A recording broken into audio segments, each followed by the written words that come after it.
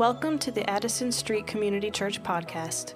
Our mission is to be a community of believers proclaiming the gospel of Jesus Christ through worship, discipleship, and service. Our prayer is that you are transformed by the Word of God in the following message, and we trust you are using this podcast as a supplement to your participation in a gospel church near you. Let's now hear what God has for us. Please turn with me in your Bibles to the book of Jude. It's a small book. It's way at the end of the Bible. Go back to the index, go to the book of Revelation. Don't go too fast, and then Jude. If you don't own a Bible, we probably have plenty of them around here. Take a Bible. Don't take it from somebody else, but take a Bible.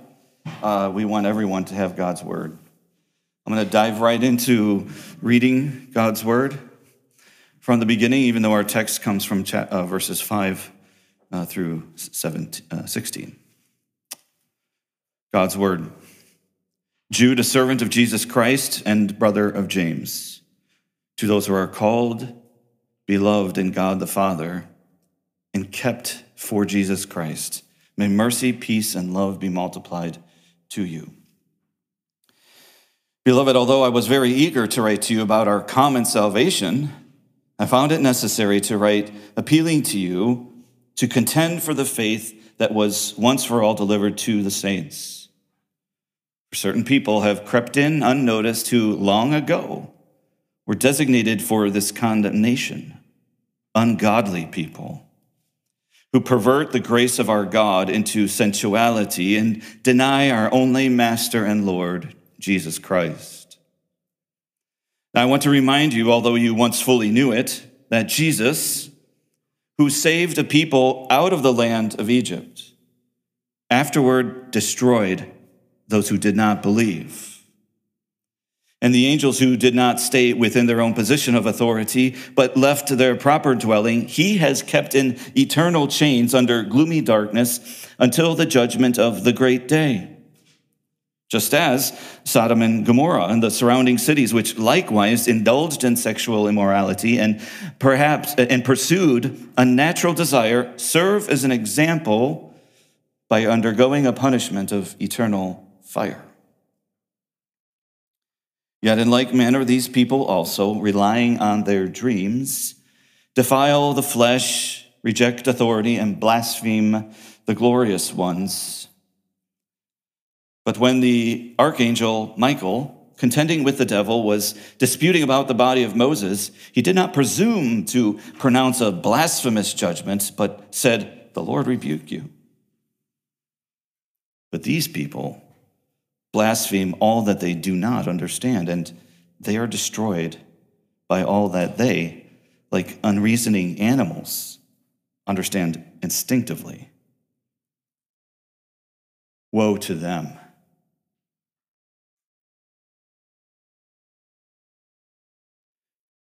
For they walked in the way of Cain and abandoned themselves for the sake of gain to Balaam's error and perished in Korah's rebellion. These are hidden reefs at your love feasts, as they feast with you without fear. Shepherds feeding themselves, waterless clouds swept along by winds, fruitless trees in late autumn, twice dead, uprooted. Wild waves of the sea, casting up the foam of their own shame, wandering stars for whom the gloom of utter darkness has been reserved forever. It was also about these that Enoch, the seventh from Adam, prophesied, saying, "Behold, the Lord comes with 10,000s of his holy ones to execute judgment on all and to convict all the ungodly of their deeds of ungodliness that they have committed in such an ungodly way, and of all the harsh things that ungodly sinners have spoken against him." These are grumblers, malcontents, following their own sinful desires. They are loudmouth boasters, showing favoritism to gain advantage. This too is God's word.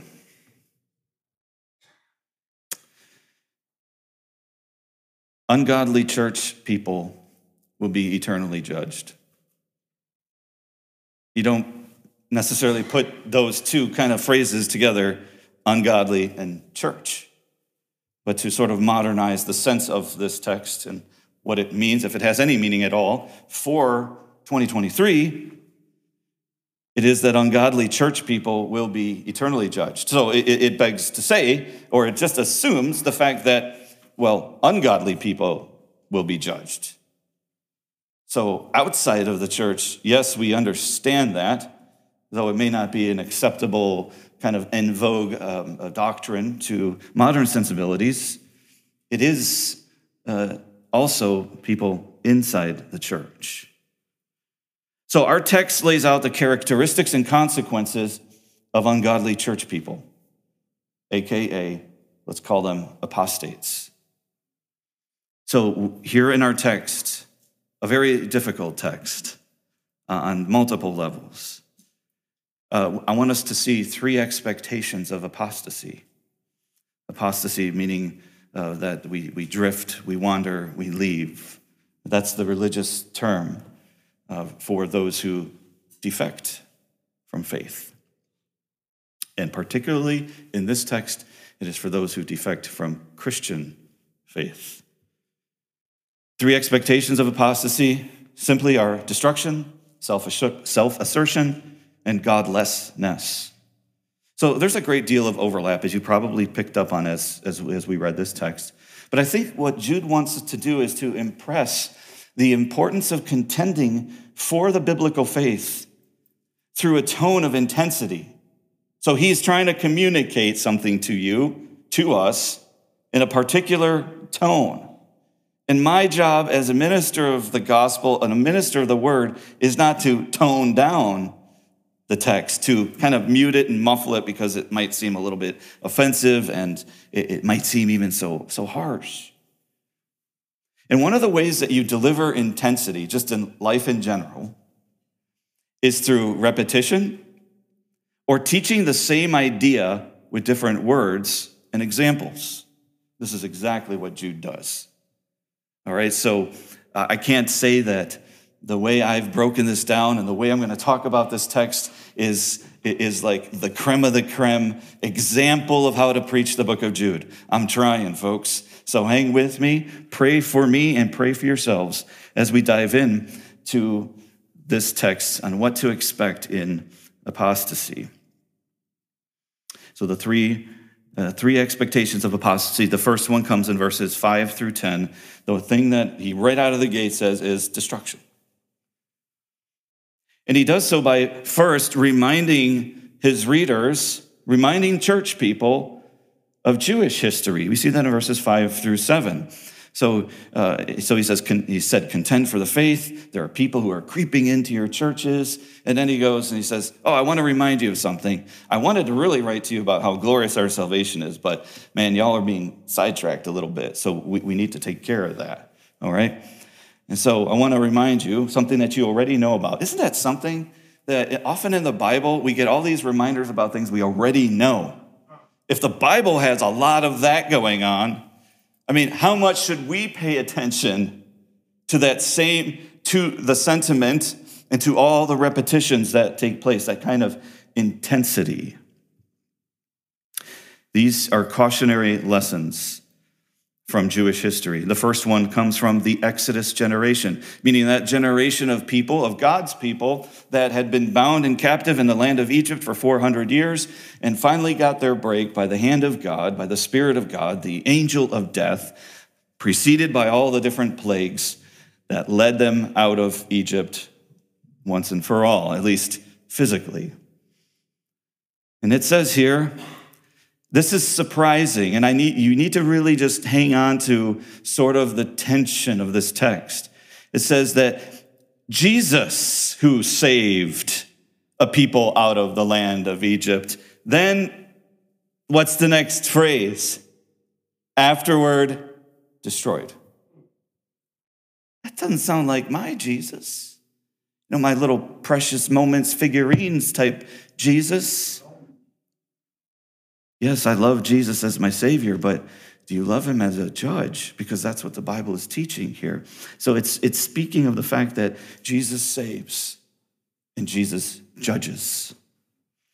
The generation that came out of Egypt, all of them for the most part, was destroyed. Why? Well, it's right there in the text, because they did not believe. So, if you come to our gatherings on Wednesday nights, we are going through the book of Deuteronomy, which is reflective of that time period in Israel's history. This is a real lesson. And if you're a Jew reading this book, which Jude is Jesus's half brother or cousin, very familiar. So he's piling on a lot of Jewish history. I shouldn't say he's piling it on, but he's also compacting it. So he's saying that Jesus saves, clearly. He physically saved Israel out of Egypt, boom, on the way out into the promised land. But on the way to the promised land, who takes the credit for those people dying and being destroyed?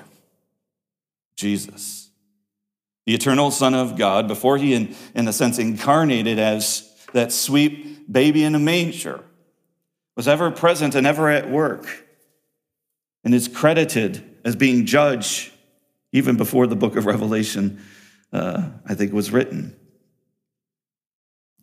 They were judged because they did not believe. Now hear this, friends.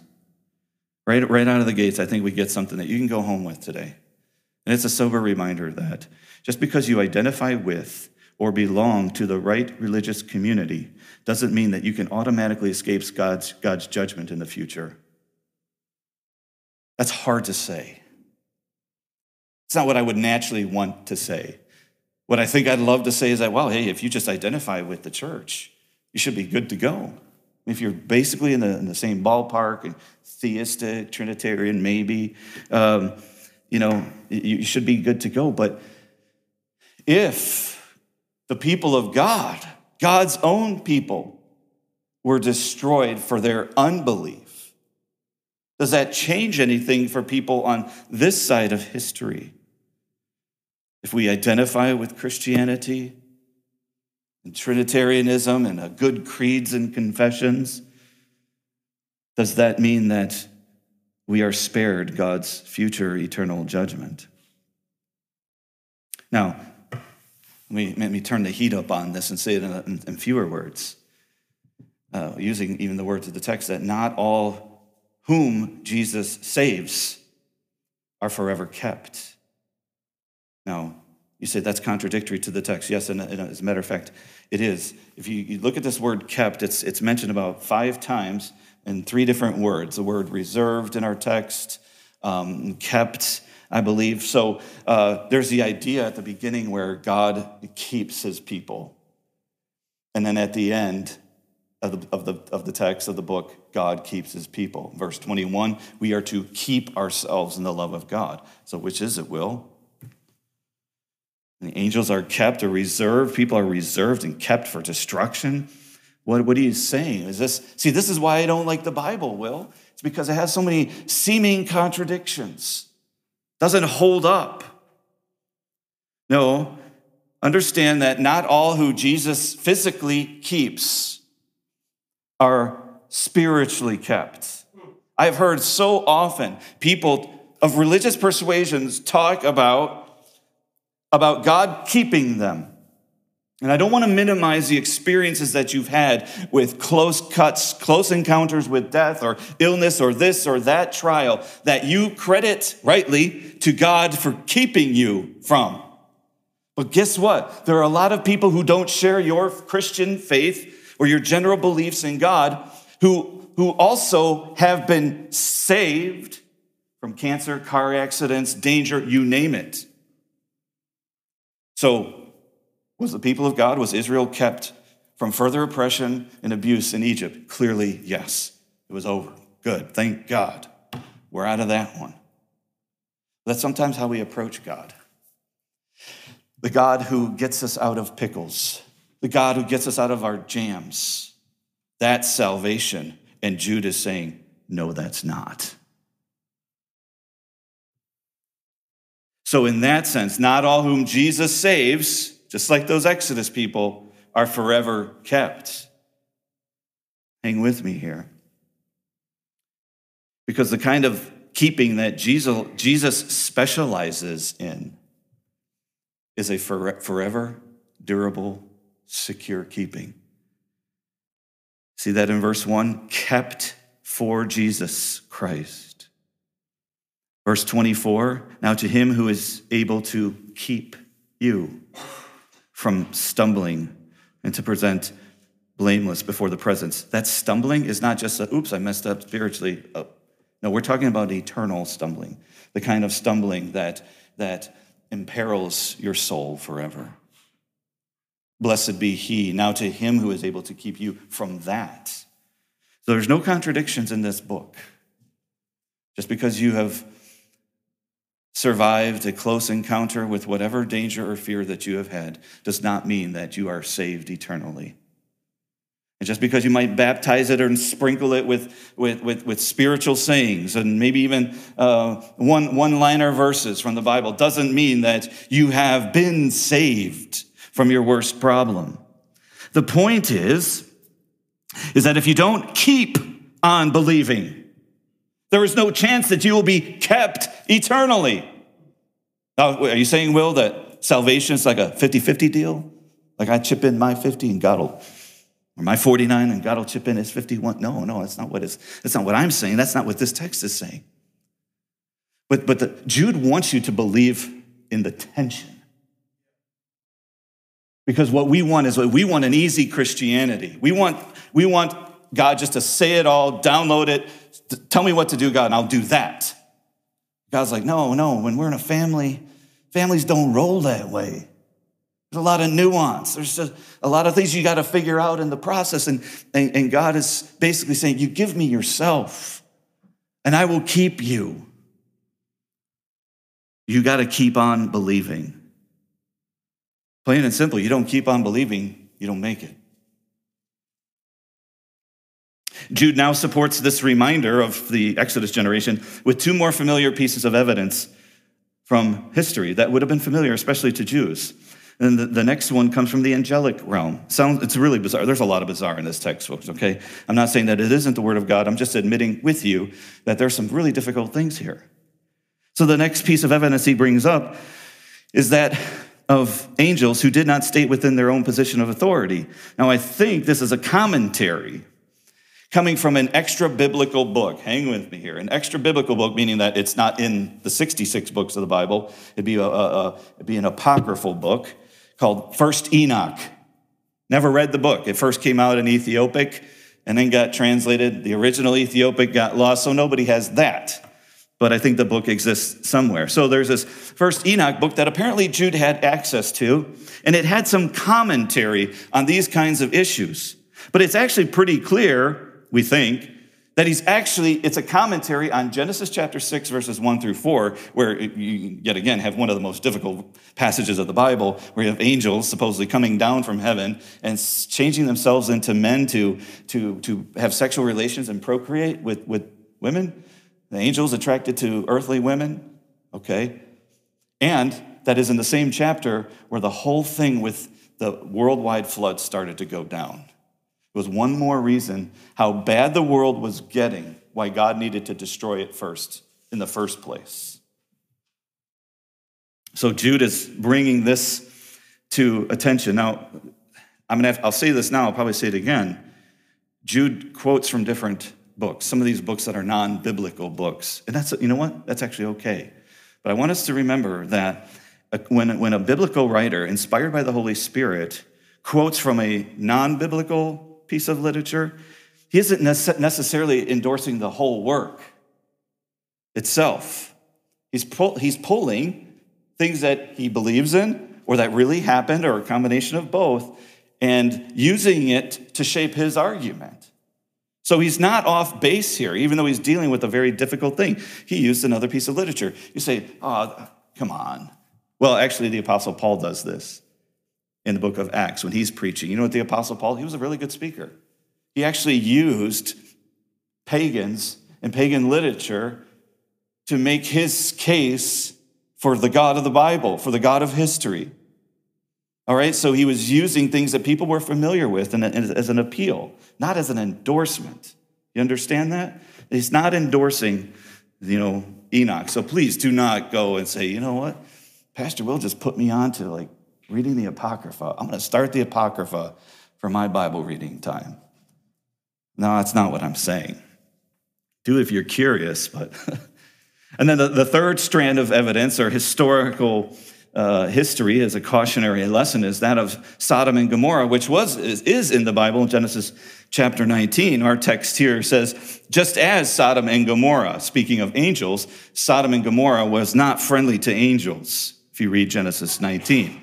Just as Sodom and Gomorrah and the surrounding cities, which likewise indulged in sexual immorality.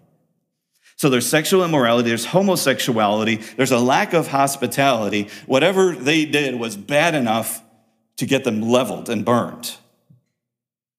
And the point isn't to bring up an old issue again and riff on that a little bit. What he's actually trying to do is raise the stakes and create a chain, create a link between these historical instances of unbelief, of wandering, of straying. Sodom and Gomorrah strayed from the moral code, if you will. And what they could be a good example of, that's what it says here, they serve as an example by undergoing a punishment of eternal fire. All right. So now in verses 8 to 10, Jude brings it home, where he applies it to real-time apostates or ungodly church people. And really one of the senses you get from this book is that history repeats itself. This is nothing new under the sun. Sinners continue sinning. Ungodly church people keep on infecting churches. This has been happening for millennia. Don't be surprised by this. Your generation will never be exempt from this kind of thing. That's why this book is in the Bible, because we need these verses. We need this guidance and instruction. We need the reminders from history that this will happen again. Verse 8 is perhaps a mirror on the accusations that came before. So he says, yet in like manner, these people also, he's talking about these people. It's just a very general term. These guys, whoever these people are. He's not really naming names. These people also, relying on their dreams, defile the flesh, reject authority, and blaspheme the glorious ones. That might have something to do with the verses that came before. There's nothing new under the sun. These people, the people who are infiltrating the church, these religious interlopers, are coming in and indulging themselves. They probably were immoral to some degree or another, relying on their dreams, probably not on written revelation from God. One of the signs of apostasy in the church in any generation is this, is a rejection of authority. I say, oh man, I don't reject authority. I see the value of it. But can we maybe soften that a little bit and say questioning authority? Now you say, I don't question authority. Or you're like, yeah, that's me. I'm totally that person. All right, wherever you are at on that, here's the thing. You come out of the womb questioning authority. You come out being a natural rebel. Somebody who questions. Well, you might be submissive at times. You might be a law keeper. But in the life of the church, the reason why churches go bad is not necessarily because of the influence on the outside, but because of the influences on the inside. It often does start with pastors and deacons and church leaders. They question the authority of Scripture. Did God really say?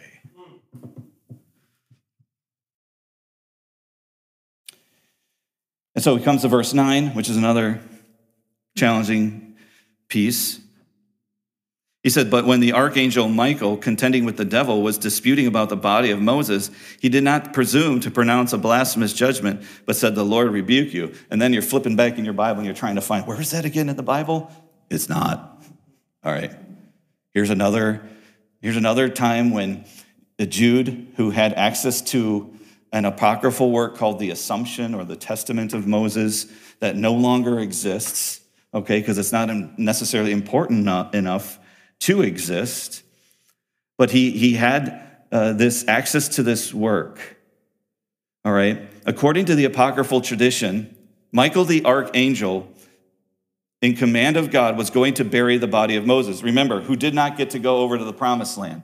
So it says that God buried Moses.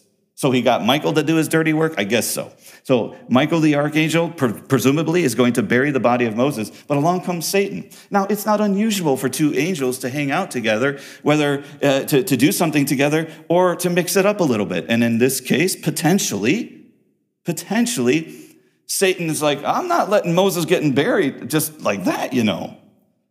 I'm gonna try to get this away from God. And in the Testament, in this work, and it makes sense because Satan rolls this way.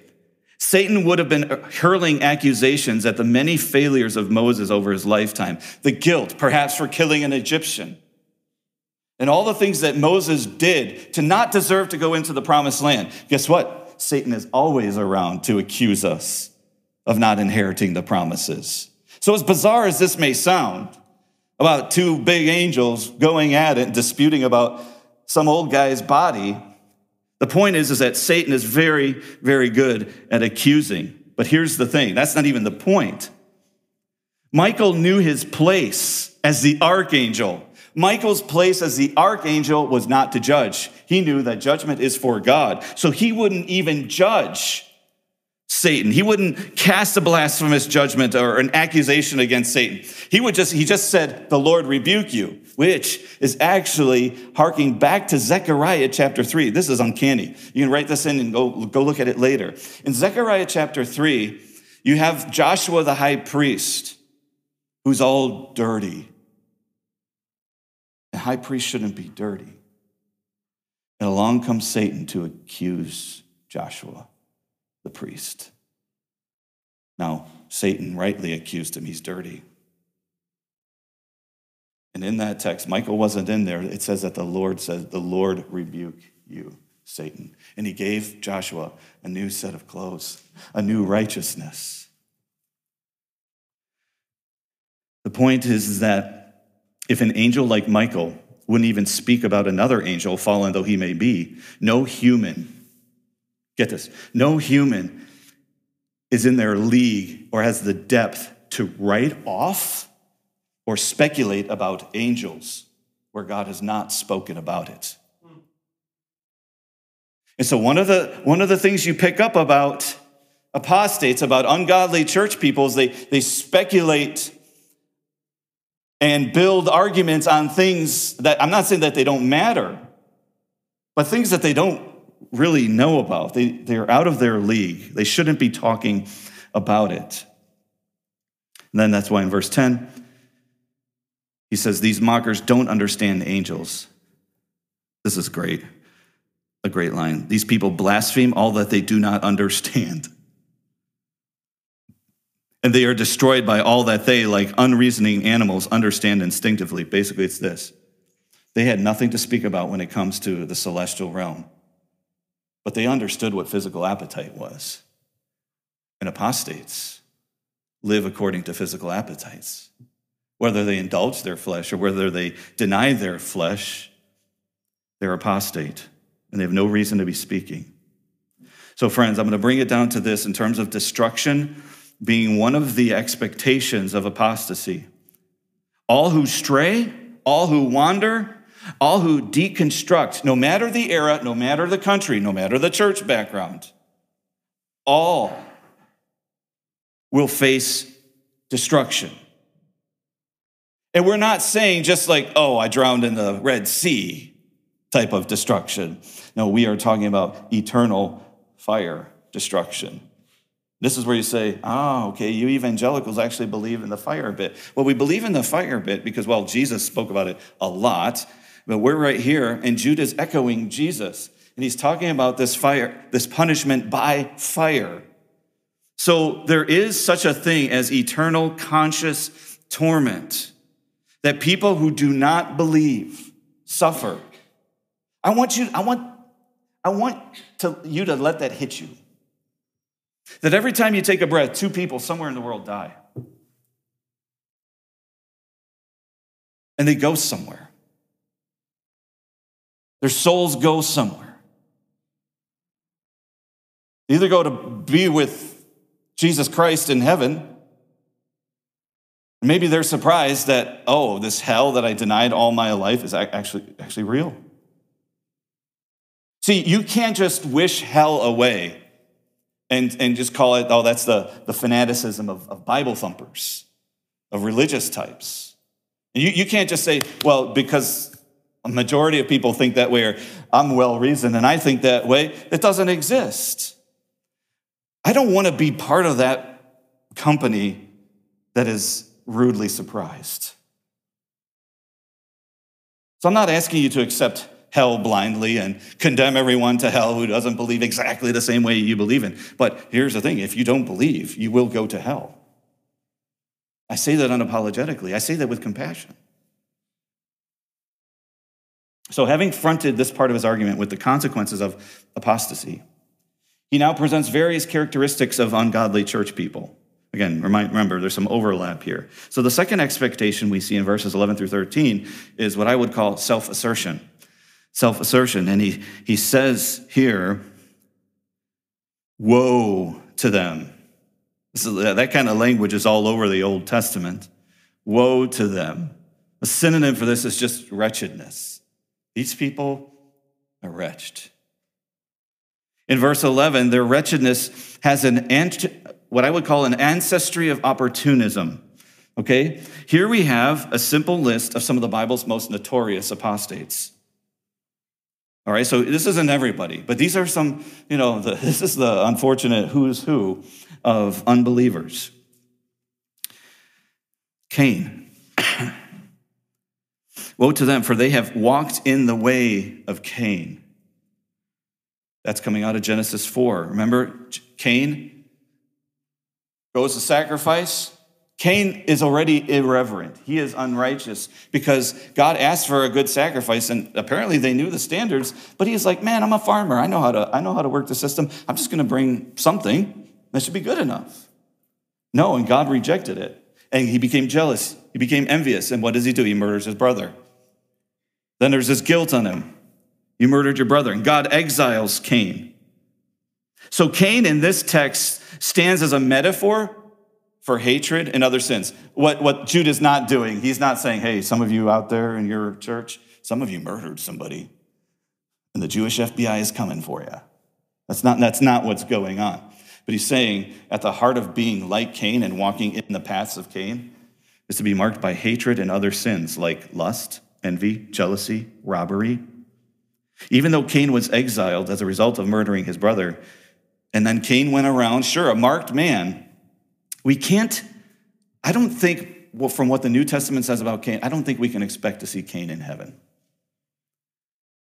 See, to be like Cain is to be a hater of the truth. And if you're a hater of the truth, you will actually come to hate people of the truth. Don't believe me? Don't. Believe 1 John 3:11. For this is the message that you have heard from the beginning, that we should love one another. We should not be like Cain, who was of the evil one and murdered his brother. And why did he murder him? Because his own deeds were evil and his brother's righteous. So Cain is the first one. Don't walk in the way of Cain. Then our text goes, and abandoned themselves for the sake of gain to Balaam's error. Balaam comes in Numbers 22 to 24, those 3 chapters. Kind of an interesting fella. Though he was supposed to do good on behalf of Israel, and he did a little bit of good. He was hired to curse Israel, and God wouldn't let him curse Israel. But later on, Balaam committed an act where he actually duped the whole nation of Israel into committing egregious acts of immorality. And he got paid for it. So the error of Balaam is profiting off the spiritual downfall of others. That existed in the first century, and it exists in the 22nd century. In a sense, nothing's changed. Just a cast of characters, this ancestry of opportunists, spiritually speaking. And then in a bit anachronistic fashion, you have Korah, who comes in number 16. So Jude isn't following biblical order exactly here. He's reserving the worst for last to make a point. It says here, and perished in Korah's rebellion. Who's Korah? Korah was part of the Levitical priestly family. He was a special. But you know what? Korah wasn't content. He saw Aaron, the predecessor of the priestly line. He saw Moses doing these great acts and leading the people, and he was discontent. He didn't like that they were in charge. Just read this in Numbers 16. And so it wasn't just like grumbling in his tent. No, he made like an official, like, let's get the people together and wage a complaint against these guys. And that's exactly what he did. So he disputed Moses' leadership over Israel, and he becomes the proverbial rebel, as his reputation throughout the rest of Scripture. This is not the guy whose name is on the book in Psalms, okay? Different guy, all right? What happens? God says, all right, let Korah and his family and all his followers, let them show up. And what happens? The reason why this is reserved for the last in the list is because the ground literally opened up and ate and consumed Korah and his family in their rebellion. It was that serious to lodge, to dispute God's leaders, that they basically went to hell. The opening up of the earth is once again just another nail in the coffin of what he's trying to make the case for, is that to rebel in the fashion of Korah is to invite personal destruction and hellfire to yourself. So the wretchedness of apostasy, no matter what the era, manifests itself in the kind of opportunism that apostates assert themselves into churches for their own evangelism. That's why I say, these guys, Cain, Balaam, Korah, they're like the ancestry of opportunists. They just weren't like guys who were, in the background. No, they were looking for an opportunity in a sense, and they went for it. That's what apostates do. That's what heretics do. They self-assert to their own advantage. Cain wanted the advantage of living an unrighteous life without consequences. That's not just a Cain problem. That's a you and me problem. That's a 2023 problem. Balaam wanted financial benefit at the cost of moral uprightness. Let me see the money, and I'll turn a blind eye to what happens morally. I don't really care. I'm being profitable. And Korah, who confused equity and equality, wanted the advantage of more visible leadership. This is not to say that Korah was rightly challenging leadership. Yes, leaders should be challenged. But if you're reading into the story of Korah and Jude's interpretation of it as like, oh, I should challenge my authorities. No, you're missing it. To the peril of your soul. There is the kind of challenging of authority and disputing God's authorities in a way that is harmful to your soul and is actually harmful to the souls around you. Jude is not saying, I just want a bunch of lemmings in the church that follow, a strong leader. That's not what he's saying. He's saying there are people who know how to challenge leaders in wrong ways, and they will lead the church astray if you let them. Their wretchedness means that they are dangerous and devoid of substance. He gets into verses 12 and 13 here. He's self-asserting church people. They shamelessly, says they're without fear. They shamelessly and selfishly, they feed themselves. They shamelessly and selfishly participate in the life of the church as if nothing is wrong. It says these people are hidden reefs at your love feast. Like, what's that? Way to mix metaphors, Jude. Reefs and love feasts? What are we talking about? All right, reefs are reefs. Could be real reefs. Often they were those kinds of rocks close to harbor that would endanger a ship from landing safely. The very kind of rocks or reefs that would destroy a ship completely. That's what he's talking about here. They're hidden. You can't see them. You can hardly navigate them. At your love feast, what are you talking about?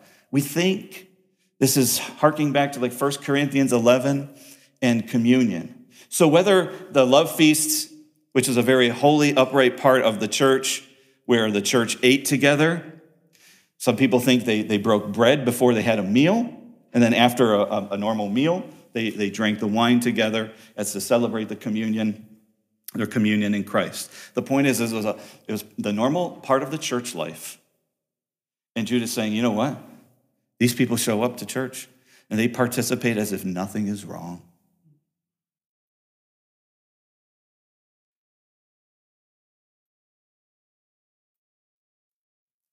Not only are they a danger to themselves, but they put a whole congregation at risk.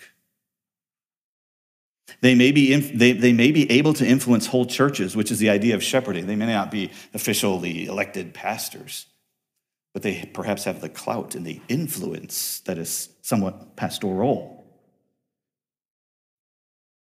Their lurking presence and influence is more like an infection. And friends, don't think, oh man, that's too bad that happened in Jude's time. Friends, it can happen here. We're not playing church here. We're not just playing religion. This happens. This is why you have to take your membership at this church seriously. You either steer clear of these people or you remove the reef. You want your church to blow up and get shattered by these kinds of people? Oh, I'm not that confrontational.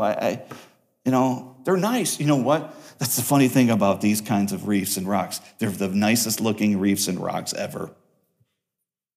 They're in our churches. Oh yeah, even though they're painted as being wolves in the church, they're really nice people. They smile well. Maybe they're attractive, maybe they're not, but they can be convincing and persuasive. They're likable. And so, you want to know what their characteristics are? Their self-assertion, their wretchedness, this wretched reputation of self-assertion is sealed by Jude's comparing them to the natural world: sky, earth, sea, the solar system. Let's read these. They are waterless clouds swept along by winds. They are fruitless trees in late autumn, twice dead, uprooted. They are wild waves of the sea, casting up the foam of their own shame. They are wandering stars, for whom the gloom of utter darkness has been reserved forever. Meaning, waterless clouds, Israel, Palestine being the kind of country that or terrain that it was, and being a farming kind of, they banked on those full clouds for rain. So if you're living in that kind of environment, man, you see the clouds coming and you're like, oh Lord, may this be, may these be clouds that pour out rain. Nope. These kinds of people in the church, they're waterless clouds. They don't have anything to them. They're devoid of substance. They're swept along by winds. They're fruitless trees in autumn, twice dead and uprooted, whether that means that they made a profession of faith and it was never real. But the point is that these are not Christians, and somehow they're in the congregation. They're dead. This is not unlike what Jesus says, that in the kingdom of God, the true Christians, the wheat, will grow up with the tares, with the weeds. They're dead. They have nothing to show spiritually. They're wild waves of the sea casting up foam. Here's another way to put it.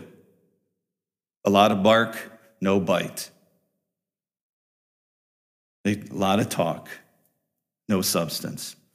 Wandering stars, for whom the gloom of utter darkness has been reserved forever. Now, this is interesting. Don't impose your very Galilean, Copernican view of the solar system right now, because in the ancients at this time, they saw planets, they saw stars, they thought they were off course. So the very word for planets here is the same word a few verses back for error of Balaam, which means wandering. the ancients of this time thought that just planets just wandered around, that they weren't on course, that they were off course. So that was the mentality of everyone, right or wrong, okay? But the application is right. These people are way off course. And as one commentator said, he said, movement is good, but not in the wrong direction. And that's where these people are headed.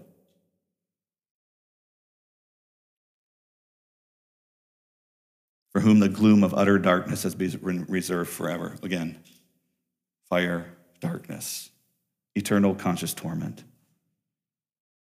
Their danger and lack of substance makes them ultimately unstable and untrustworthy. And guess what? A good, healthy church probably will steer these people away from our church. Praise God. But you know what they do? They'll just go find another place. In a congregation this size, no doubt, coming from wherever you come from, there are these kinds of people that have come into your church or will come into your church back home or our church. You say, I thought we do like membership interviews and things like that, and don't we try to protect the front door of the church? Yes, but the elders are not omniscient. We can't see everything. People often change. And notice the connections of the pattern so far. In verse 5 and verse 10, you have the word destroyed. You see how that kind of anchors that section? Israel was destroyed and Sodom was destroyed. Or what does he say in verse 10? I need better glasses. These people blaspheme. They are destroyed. So whether you're part of the old time people, you're destroyed. You're destroyed now. And you are judged.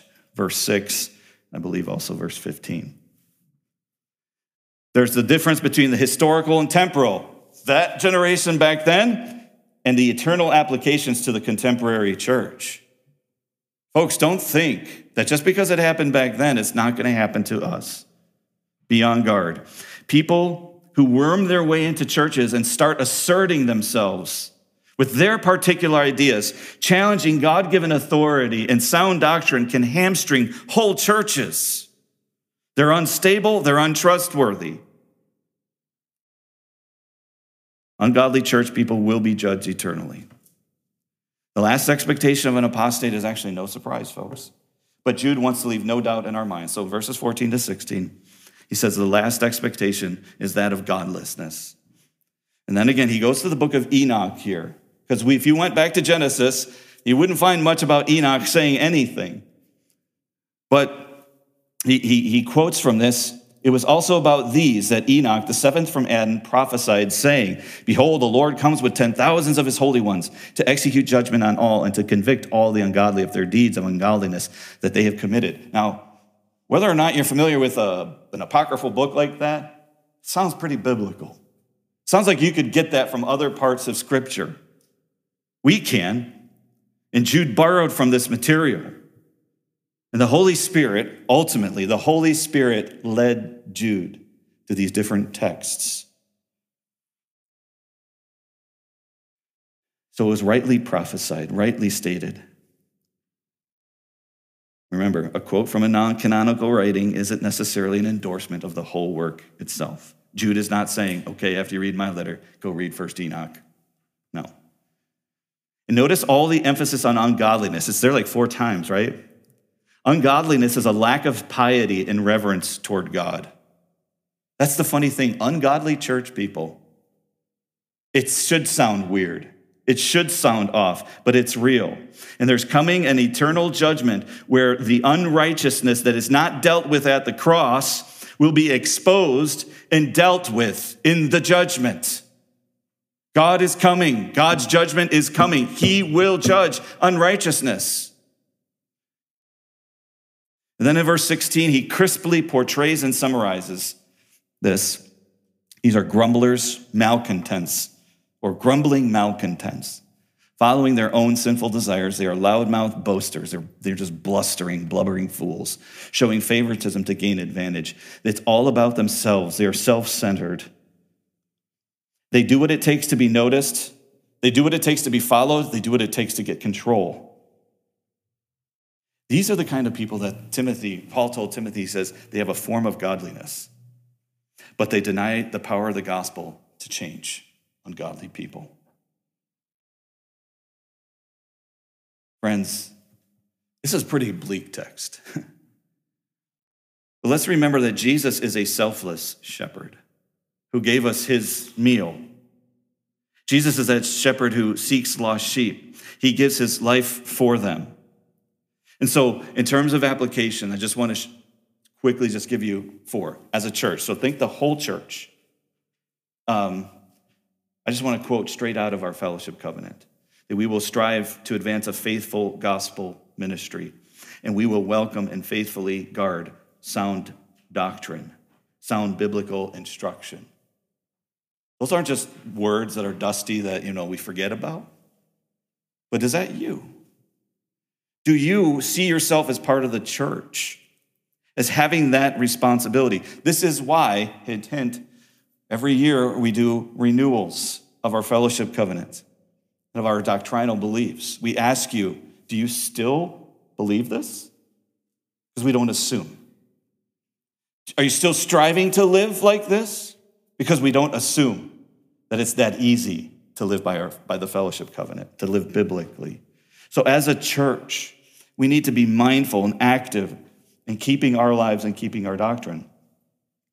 How about individual Christian? I want to encourage you, watch your heart. Who do you listen to? Who is leading you?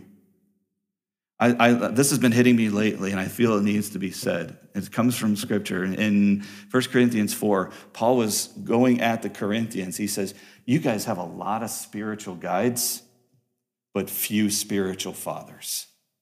Meaning, the way you do your spirituality is this podcast and this radio station and this TV show and this blog and this TikTok, and you piece together your spiritual formation from many spiritual guides.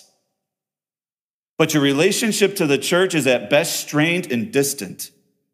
And if you want to push against apostasy personally, I'm not saying just go to the church and just blindly just sit there and receive. And I'm saying no, entrust your soul to Jesus by entrusting your soul to shepherds. Don't resist God-given authority. Now, surely our church, I hope it's not true, but surely there are ungodly people in church. And I want to ask you, are you self-deceived? Are you the one who has to keep telling yourself that, I believe all of that, but you don't have the power, the power is not there. The will, the passion to follow Jesus isn't there. You'd rather just sit through program after program after program, or flirt with immorality, or flirt with greed, than spend time with God's people and in his word. Though you may not have the platform to influence people, you are already straying off course yourself. You're like that wandering planet. I want to ask you, and I have to ask this, do you think you know more than the church? Do you think you know more than the Holy Spirit? Because people who start messing with the church, they start questioning the church's doctrine. They don't talk about the Holy Spirit, or they do, as if they're the only one the Holy Spirit has spoken to. That is apostasy. Are you always criticizing the church? Oh, friends, do not drink the Kool-Aid of deconstruction, where people who are just flirting and floating out all their ideas about why the church is wrong and how the church has hurt all these people. And I'm not questioning that some of those things legitimately happen. But if that's who you listen to, and if that's where the dial of your radio is tuned to, you are floating off course. And I ask you, I beg you, crush that radio. Turn that station off. Because you will find yourself floating and wandering, little by little. I'm not saying this because I'm better than you. I'm saying this is because I'm prone to wander. I'm prone to question. Just because I get to preach God's word like this does not make me immune to being this. Oh, that we might take of God's grace in Christ, our selfless shepherd, and trust ourselves to him. Say, Lord, I am prone to wander. I am prone to leave the God I love. Here's my heart. Oh, take and seal it. Seal it for thy courts above. Thanks for listening to the Addison Street Community Church podcast. We hope you were encouraged by God's word, and for more info for joining us for a worship service, for taking your next steps with us, please visit asccchicago.org.